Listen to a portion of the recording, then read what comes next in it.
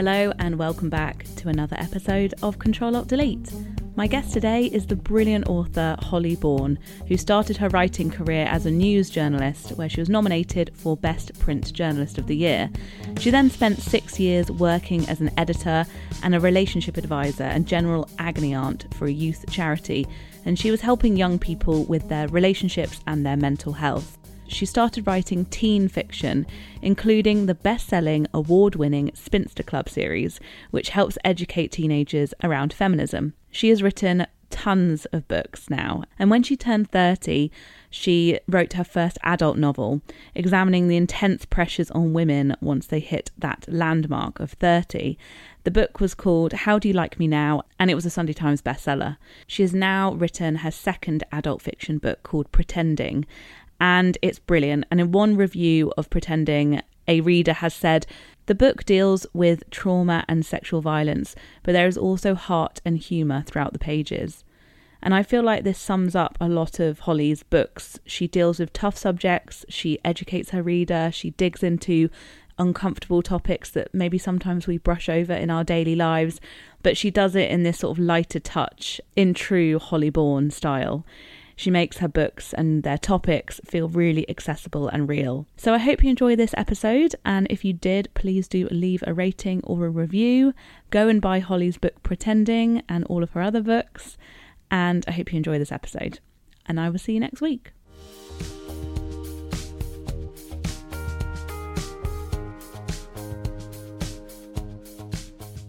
I'm so happy to finally be in the podcast booth with Holly Bourne. I mean, this is long overdue. But I did look back at my blog posts from like 2013 sort of time. And do you remember I interviewed you for my blog? I do, about fandom. Yeah. And it got such a good response and you just gave such brilliant answers. And I thought, oh, that was before podcast, but who would have thought that I'd drag you back on for an interview? I know, so long ago. Well, thank you so much, first of all, because I know you're very busy. And if you're not writing books, you're talking about books. And for anyone listening who hasn't read, because, I mean, you've written so prolifically now. And I know that at the end of 2019, you did that tweet that was like, my decade in books. I know, I really boasted, sorry. I mean, you have to take these moments. But did that blow your own mind? It did, because I think I'm really lazy.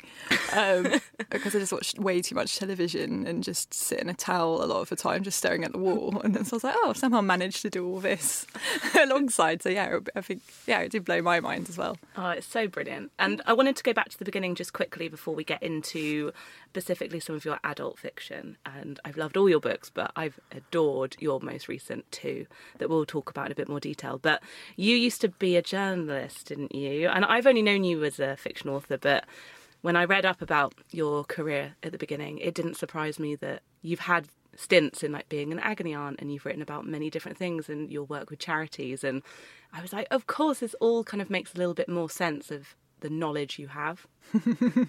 Yeah, I was a news reporter for a local newspaper for 2 years, which was the worst thing I've ever done in my life. Like lots of the worst things that you've ever done in your life. You learn a lot. And after that, hair-raising experience, also say hair-losing experience. I did actually go bald from stress. I got into charity journalism, working for a website that helps young people. And then when I was there, I kind of just got so invested in the work that they trained me up to be an agony aunt and kind of work on some of the frontline services as well. It's amazing. And how did the jump happen from that to the YA books? Because I feel like I haven't actually ever asked you that. I actually started writing my first YA novel when I was a news reporter, just because I was so stressed and miserable and just didn't understand how I'd got myself into the situation. I went into it very naively. It's basically you just can't be a news reporter if you're an empathetic person and you feel people's feelings, because you're just exposed to people having awful experiences every day. And having to put a headline on it. Yeah, and having to work out how to pitch it in a way that would sell more papers. It was just literally my tummy just hurting thinking about it. It was just like the most ridiculous job for someone like me to have, because I just kept crying when people had bad things happen to them and they wouldn't be crying. You know, they'd be like, dude, it's my life. And I'm like, oh. I just wasn't cut out for it. So I used to come away from like a 12, 13-hour shift and would start writing a teen book to kind of escape. But yeah, working at the charity working with young people really helped inform my work. And I spent 5 years working full-time for the charity and writing the books, like in the evenings and weekends and on my commute. And it was just an invaluable combination of things to be doing at the same time. It's amazing. I do feel like novels do have to come from that sort of motivation to want to sit down and get it out, because they're such a beast. And so without that real, like, right, I really want to do this. So I guess sometimes they are born outside of jobs, aren't they? Or on the side, or when you're like on the bus. I don't know what I would do if I didn't write. It's just a kind of weird cleansing that I purge of my life. I just sort of vomit up words into a fictional narrative, and I don't know what my life would be if I wasn't able to do that. It's just how I kind of make sense of the things I see every day. Yes, I love that. It's just the true definition of a writer is just someone that like physically has to be like just writing and typing. I wanted to talk about that, actually, your relationship with young people, because I interviewed you at Waterstones as well, didn't I? A few years ago about one of your books, and I was so blown away by the relationship you have with your readers. It was so amazing that night. I mean, it sounds like a bit trivial to say, like, you know, that you're idolised or anything like that, and it's not that you're like put on this platform that's untouchable. People feel like they really connect with you and look up to you, and the way that you treated the most sensitive of questions felt like a bit of a group therapy session, but the way that you talk to young people like they're adults. And I just wondered, because your young adult fiction is so grown up, how was the change to writing quote unquote adult fiction? How are those two different? I love quote unquote adult fiction. I always feel like I've written a porn book. I know, it's a bit like adults. 50 Shades of Grey. There wasn't much difference. I wish I had a more succinct answer to that, but to me, writing fiction is about telling the truth through fiction, and you only do it right, in my head, if you're absolutely terrified. Every single word you put down, you're terrified because you're revealing some sort of truth about the human experience that you've kind of noticed, and you're hoping that if you're brave enough to put that on the page, then somebody will read that, and that might change the direction of their life, or at the very least like nourish and reassure them. And so when I write for teenagers, I do just treat them with the respect that teenagers deserve. Like, lots of them are a lot more wise than I am, so I never speak down to them. And also because, can you remember being a teenager and how like dreadful it was? It's just like awful. You couldn't pay me all the money in the world, specifically to go back to being 14. That was like the most horrendous year of my year whole 9. Life. Year 9's the worst. Whenever I go into schools, I'm like, give me year 9. And the teachers are like, are you sure? They're dreadful. They're all just like exploding on each other. I'm like, yeah, that's where they need me. Seriously, they do. I needed you. It's just, year 9, particularly for a girl, that's the age where all the girls like psychopathic towards each other, and the friendships all implode. Seriously. Alongside puberty and alongside the first sexual. It's just like, ugh. But, you know, so I just tell the truth about that. And obviously that's connected.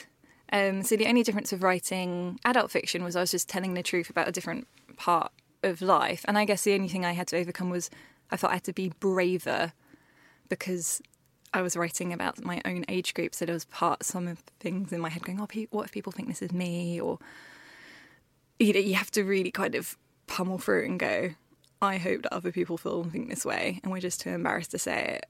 Yes. Even though I am this age too, so people might make opinions about me. Some might be true, some might be totally false. And so I just felt I had to dig into my courage a bit more when I was writing for adults. Oh, and you really are a very brave writer, and everyone appreciates that from reading it. But it's funny because before dipping my toe into the fiction world myself, I always thought that fiction set like a boundary. It kind of wrapped itself in a bit of a blanket of like, there's a distance, and you could never say this is about me, because no, I've made it all up, and this fiction story is absolutely nothing to do with me. And what I've realised is fiction is like the most exposing medium, I would say. I would say my fiction is even more scary than the memoir I wrote. Really? Yeah, it's like even more honest than that. But it's not about me. But I wondered if you could talk a little bit about that and how scary publication day can be for that reason. Because I don't know if people quite understand how vulnerable fiction can be.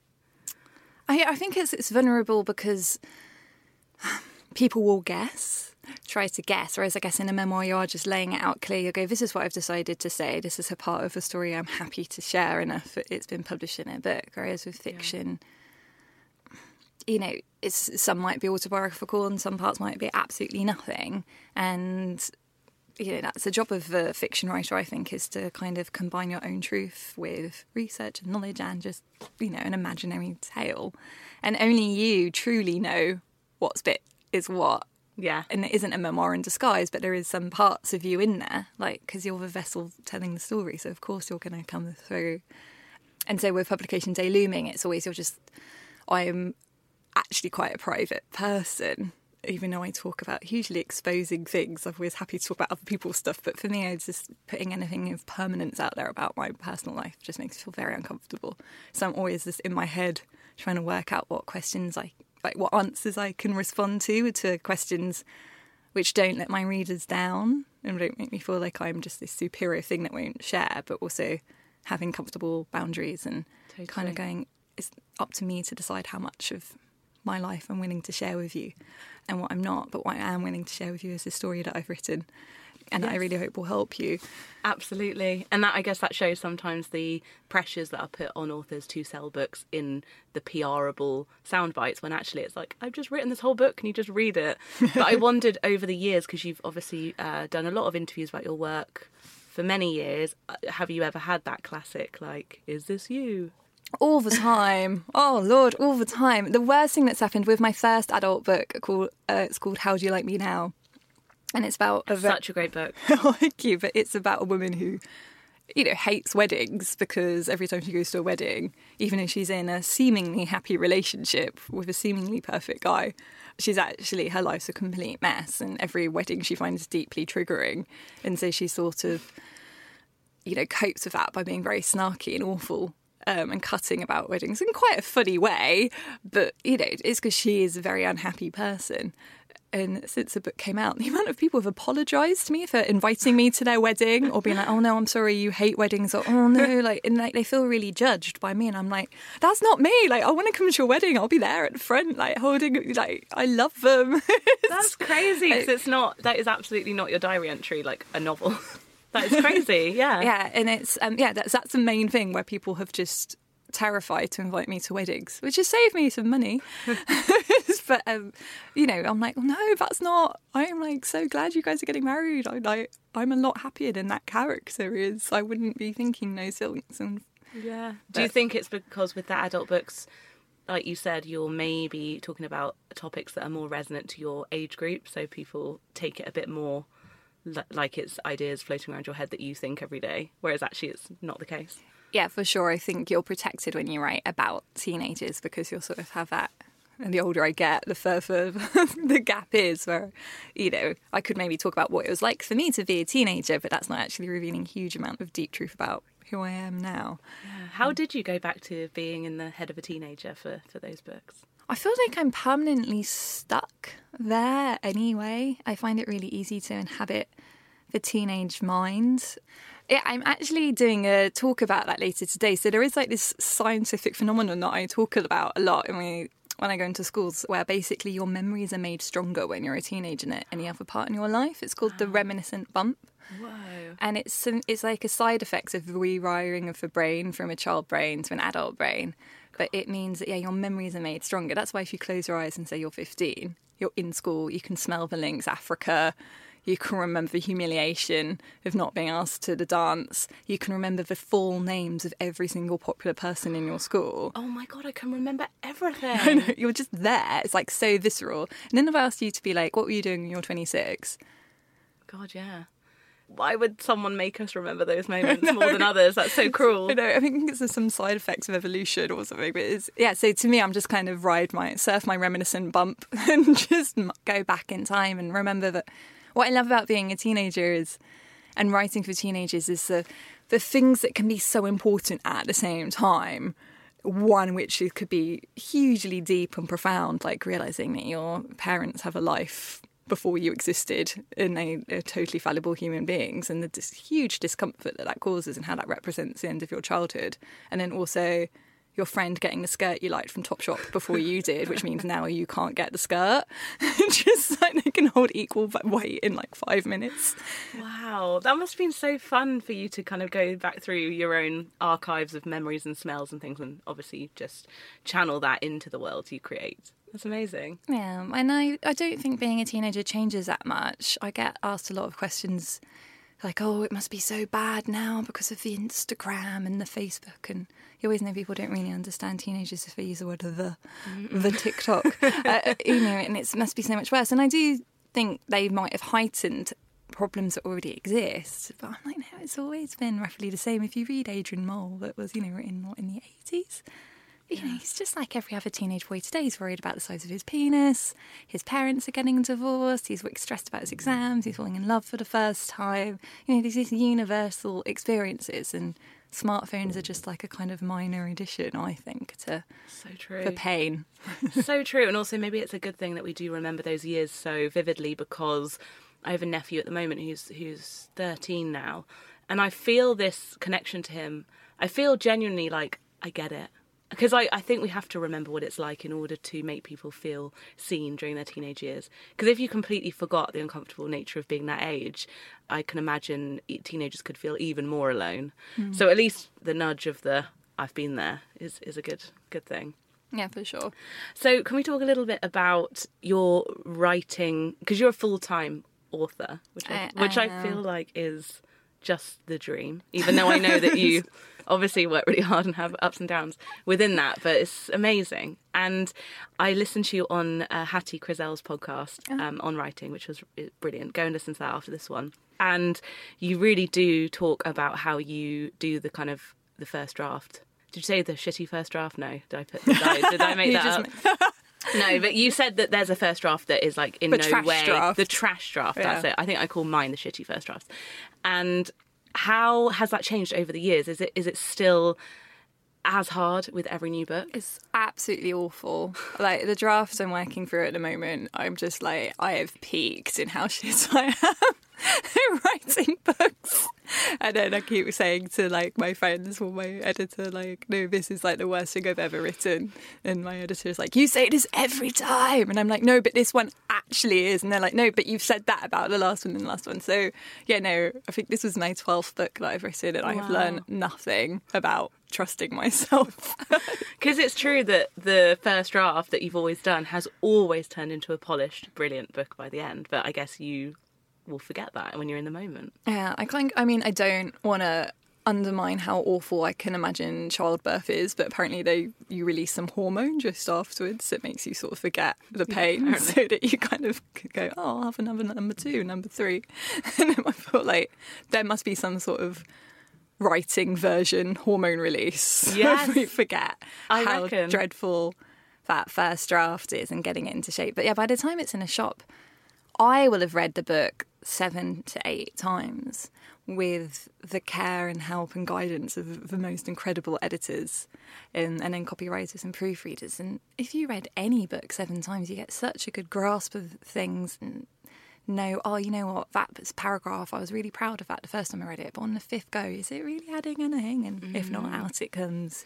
I took a lot from that when you said that if you're bored reading anything, it just goes, which is, I think, a good bit of advice. Yeah, it's ruthless. Unless you're writing literary fiction.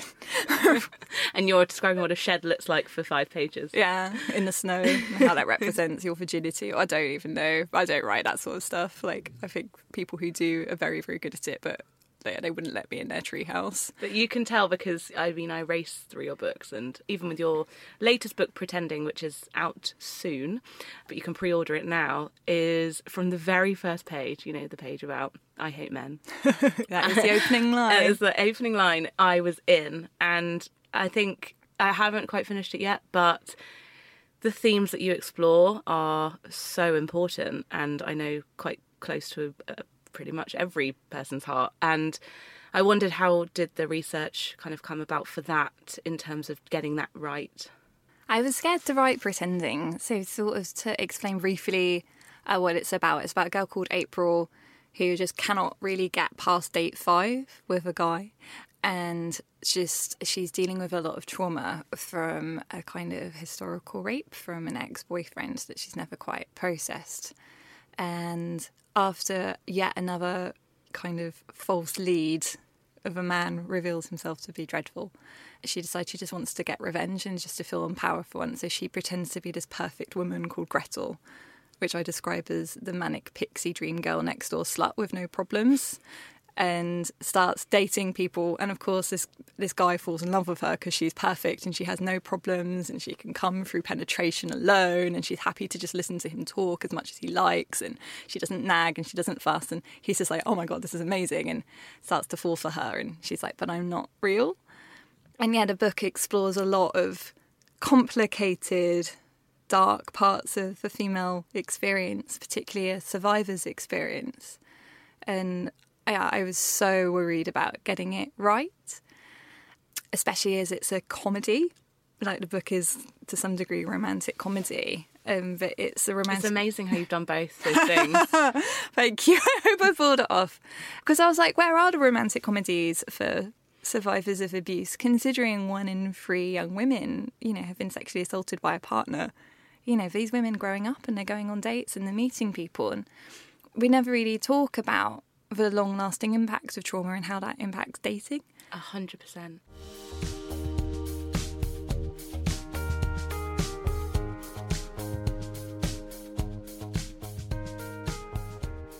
And I love how it's almost like you sneak in statistics and quite like educating paragraphs within your novels, which I find really fascinating. I think there's one that says, I think I learnt that 1 in 4 women have been sexually assaulted, or it's 1 in 4 haven't been.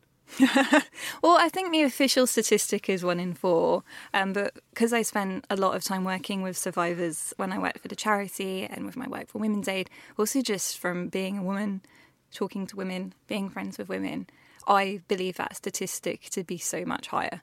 When it kind of comes to #MeToo, I always feel like a more appropriate would be like #who hasn't. I think it's rarer to have not been sexually violated in some way if you're a woman, compared to if you have. Totally. I mean, exactly. And I think the way that you talk about dating, I haven't been on a dating app for, thank God, years. But if I had to go on a dating app tomorrow, all of my trauma would bubble to the surface on talking to a stranger on the internet. All of my fears and all of my worries and all of my anxieties, and it's like the perfect breeding ground for everything to come back. And I really felt that through your book. What I find really interesting about falling in love, particularly heterosexual women falling in love with heterosexual men, is that it's just... you need to be vulnerable in order for love to work. Also, the act of falling in love makes you hugely vulnerable anyway, because they've sort of shown now that you link romantic relationships to survival. Once your attachment is being activated, that actually goes back to your early childhood years, but you don't even remember how your parents treated you, deep, dark, Freudian stuff. So that's why you can be totally fine until you kind of start falling with someone and you just become fucking mental. It's just it's not you, it's your attachment. And then I'm a feminist, and therefore I believe that there's an innate, a huge social inequality between women and men have a lot of power over women, even nice, good ones.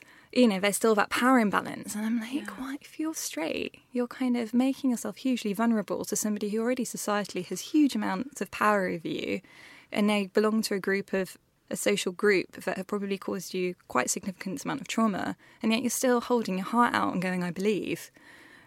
It's just crazy. Yes. That anyone's brave enough just to go out there and do it. And unfortunately, from what I've heard from people on dating apps, lots of men don't reward that bravery with good behaviour. In fact, it's just a lot of time it seems to be further re-traumatising. It's so true. I saw the Slumflower had shared a quote the other day that was it's exhausting dating your oppressor, because you are essentially maybe going out after hours to a place in a vulnerable situation maybe and meeting someone new. It's terrifying. So I just wanted to explore these things because I just felt like I hadn't been seeing them discussed, and also I wanted to show a survivor's love story, because so much of stories that I see about rape and surviving rape or about the immediacy afterwards, or going to the police, or getting and those are amazing, incredible stories to be told. But I was like, well, what happens if it's 5 years later and you're trying to find the love of your life? Which is the reality for so many survivors. They go on and they have lives and they want to fall in love. Yeah. And they're not just this victim. Like, they might have really awesome jobs. They might be hilariously funny. They might even make jokes about what happened to them. And I wanted to show those love stories because for a minimum, let's say 1 in 4 women out there go on Bumble or whatever, going on dates, in the back of their head, no matter how well it's going with a guy, they're thinking, when do I tell him about my rape? Do I tell him about my rape? Knowing that will instantly change things. And also, how do you explain to someone that maybe you aren't wanting to sleep with them regularly, but it's not them, it's actually what happened before? Yeah, and it's sort of like to be judged for things that aren't even your fault and have nothing to do with you. You didn't ask for these things to happen. And so, yeah, pretending is just about all the different ways in which women hide trauma to be deemed romantically acceptable to their oppressors, and how actually because we're all hiding it so well, we all look at other women and think, well, they're not fucked up, and well, they're not this, or they're not that. They're so much better than me. And this sort of kind of, because we always see love as a competition for women and men are this thing to be won, even though they do horrible things to us. It's just a mess. And so I wanted to tell the truth about the mess, but a hopeful truth about the mess, and also to make some jokes about it, because it is ridiculous when you get into, you're like, this is just crazy. And this is just happening all around the country on dates, all over the place. Gordon's wine bar, this is just exploding on the South Bank. This is people's daily reality. And we're all just shoving our trauma under the carpet and pretending we're fine. I mean, this is... to be the cool girl. Yes. Oh, it's so brilliant, Holly. Seriously, your book is so good, and it's gonna do wonders, I think, for maybe anyone reading who just feels a bit alone, maybe, or just like someone hasn't really seen them. I think that what you do so well is you make people feel seen, which is just brilliant. But I wondered, with How Do You Like Me Now and Pretending, there's Tori and April in both books, and they kind of both have alter egos, or they both try and be another woman. Is that something that just came out of you as a theme in both books? I mean, I'm going to go out on a limb here. I know they're not similar, but I would just say that's just everyone anyway. Yeah. Exactly. So it's not like I'm like, oh, I'm just like writing stories about people who pretend to be different, outwardly facing. We're all doing that every day. Yeah, I think the psychological word for it is apparently normal personality, an ANP. And it's just like, my favourite thing to do is just sit on the tube and look at people and how we're all just apparently normal, just sitting here on the tube in our suits and reading our metros and going to meetings. And it's just like, scratch behind the surface of anyone's life and you'll get mess, and you'll get trauma, and you'll get confusion, you'll get toxic families, and you'll have horrible relationships or mental health problems or physical disabilities. And we all just kind of put on our big brave boy and big brave girl outfits and go and just pretend none of it exists, and I just find that fascinating. I do. I think it's so funny when you look in a meeting of everyone with their little jackets on and their briefcases, and it's like, what are we all doing? We're all messed up. Like, we start with that on the agenda. Yeah, and you all get home and the first thing anyone does is get into their pyjama bottoms. Just like, even the Queen, but she's got like a comfy pair of joggers and she's just this like, we all pretend that we don't. Yes. And that's what pretending's all about. It's just sort of like, let's just name the elephant in the room, which is we're all pretending. Yeah. It's such a deeper theme, but just told through your classic style of writing. But I wondered, with the idea, like the first grains of the idea, how do you plant that first seed? Like, how does it blossom? Do you plan, or do you just let it go, like Stephen King? I've just have reread his book on writing so many times, and we have similar styles, whether or not just because I've read that book so many times or just, but yeah, so I don't plan a lot. I can't write a book until I've got the first line. The first line is really important to me, and I could tell you any of my book's first lines straight away, really? Because that's where it begins. Interesting that I quoted your first line to you because it stuck in my head so much. What is it? It's I hate men. Which I'm dreading my Twitter feed when that book comes out. So but like, again, technically it's not your diary. I know, it's not my diary. I just feel like I'm going to have to be like, it was fiction. And it is a setup to a joke as well. You know, it's hilarious. Like, I hate men, and then all the reasons why she hates men. And like, then some her phone goes off. And then he would message back and she's like, never mind. It's just like... I saw myself in that so much. I'll just forgive the patriarchy as long as he like texts back within 24 hours with a kiss on the end. It's all just forgiven. So true. So yeah, it's the first line. And usually the first line to some degree crystallises what the entire book is about. So until all that lands in my head, and my worry always is, when will the next first line land? Because I never can control it. It will just pop up. So with Pretending I Hate Men, I was just on a delayed train, which seems to be my life always. I hadn't even had a bad night. And then, but I think some guy had pushed past me at the door and I was just like, I hate men. And I was like, ah, and then got my laptop out and had written the whole chapter by the time I got home. Wow, I didn't know that. That's incredible. Just the first line can spark so much. Yeah, that's me. It's different for everyone else. I don't want people who write differently to be like, oh, I'm doing it wrong, because you're not. As long as you're writing, you're doing it right. Of course, but it's so interesting, people's different little things. Because I know J.K. Rowling always talks about she has to know the end line. That's just her thing. Oh, I wish I knew. And I'm sure there's other things for other people, but that's so interesting. I know that you're constantly writing new books, but do you give yourself a break in between? Is that a set amount of time that you don't write, or are you just on to the next? I've tried to get better at giving myself holidays. Yeah. I look back at my 20s and I'm like, I don't know how I did that. Just because I was working full time and writing books almost full time. I was getting a book published a year. And so I didn't have a holiday for 5 years because I had to use all my annual leave for going on book tour or just getting an edit done, weekends, evenings. The power of your 20s. Yeah, I mean, no hangovers. I'm too old to do that now. The energy is definitely... do that now. I remember there was a few years where it felt like, and I know it's because of the timing of publication and things like that. It's not like you were just, doing 3 books in a year, but they would come out and then another one would come out and then another one would come out. And I was like, wow, that is incredible. Yeah. But also how? Yeah, just by being young. It's just as I said, I'm slowing down and trying to be healthier. And also you just need, I think when you're younger, you just have so much to say. And I think people always have a lot to say, but I've said a lot now. I take up a lot of bookshelf if you've got every one of my books. So part of me is a bit like, okay, make sure you really want to tell this story because you've already taken up a lot of space, quite literally, on a bookshelf. So I'm trying to be slower and make sure that the stories that I tell are things that I really believe in. But yeah, I'm just slowing down because I'm getting older anyway. It's just, I still have a daily word count, but I'm allowing myself to incubate a bit more and to read around and to do evening courses and God forbid, go away to Scotland for a few days. Oh, that's really nice to hear. But also it makes so much sense when you need to get something out of your system, it's like that just needs to come out, doesn't it? So it doesn't surprise me that you were just in your 20s with so much to give, and that will continue, but it might look different in the future. That's really interesting. Yeah. Once I've started a first draft, I try to get it done as quickly as possible because it's just such an awful experience. Even though I love writing, the act of writing is just this weird purging, and I'm just in this terrible mood and the house is a mess and I can't think of anything else apart from this weird imaginary life, and I'm just I just need to get back to my life, so I'm just hurry up, and I do just kind of pummel through because it's just such a huge discomfort.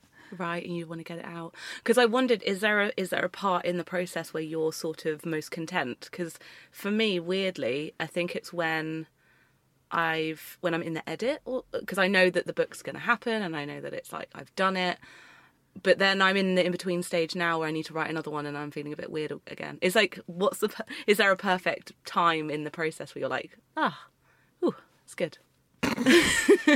Trying to think, I love my job and I can't think of any point in my job where I'm like, oh, I actually enjoy it. I think after I've mended the first trash draft, right? So I'm still in a uncomfortable place because it's a pile of trash and I'm trying to make it less trashy, and so I'm still having to keep the faith that there is a book in there. Once I've got through that first awful edit, which I don't let anyone read it until they've really just got out all the garbage, and I read it back and I'm like, oh, there is something here, then I'm quite excited, and then I can give it to my editor who's amazing and will make it, be like, okay, this is what you need to do, and then it feels like, okay, cool, there is a book in this kind of massive block of crap. That must be a good feeling. Yeah, so that bit feels good, but then you're like, oh no, there's so much work now to do to make it good. No, it's really cool hearing about how you do it, because I think when writers actually, not that it's tell us your process in detail. But it's nice when the behind the scenes is shown a little bit, because I remember when I grew up, I would just think, oh, books just literally grow from trees. Like, I didn't know, I mean, they kind of do technically, but I did not understand how someone could do it. And when people peel back the layers of it, even knowing that you start with a trash draft is super helpful. So Pretending is out in April. April 3rd, yeah. April 3rd. What are you excited about this year with it coming out and the conversations and anything apart from the book? I'm really excited about this book coming out just because, I mean, I'm scared. It's always scary, but I'm really hoping, as you said, people will feel seen by it. I'm really excited for men to read it, if they're able to. I think if men could just learn a little bit more about what it is like to be a woman sitting across from them at a table on a date somewhere, and like have a bit of empathy for that, I think the world would be a much better place. I think men could learn more from that book than girls can. I think women will just be like, oh yeah, no, cool, yeah, this is it. But do you have any men coming to your events? Is that getting more and more That's each good. time? Yeah, it started with like one who'd just be like, oh, my girlfriend made me come. Now sometimes they're there all by themselves, and they're always the best. They're just like great. But then I always kind of pick on them in like empowering way. But I'm like, you have the most work to do. Like, you're the most powerful person in this room, because if you go and talk about like this stuff to men, they'll listen to you. They won't listen to me. They'll just think I'm like a whinging woman. Like, the power men have. It's a bit like why I'm no longer talking to white people about race. You know, it's like if you're in the privileged group, your job is to talk to the rest of the privileged group, because people are so much more likely to listen to you, like no matter how screwed up that is. So whenever they come, I'm like, right guys, this is what you need to do. Totally. It's like if you have the alpha male in the laddie group and they say something that the others didn't know, they're going to remember it and they're going to follow suit. Yeah, the power of that. So they are coming. So I'm excited about that. And then there's some stuff about Pretending that isn't being announced yet. I can tell you when we press record, but it's hugely exciting. And so I'm trying to just buckle in and enjoy it rather than worry about it. But excitement and anxiety are the same thing, aren't they? It's just whatever label you put to that feeling in your stomach. So true. But that is the exact right terminology. Buckle up, enjoy the ride. It's going to be really exciting. I hope so. Thank you so much, Holly. That was really great. I mean, it's literally just like having a cup of tea with a friend and nattering, huge congrats. And everyone listening, go and buy Pretending now. Thank you. Thank you.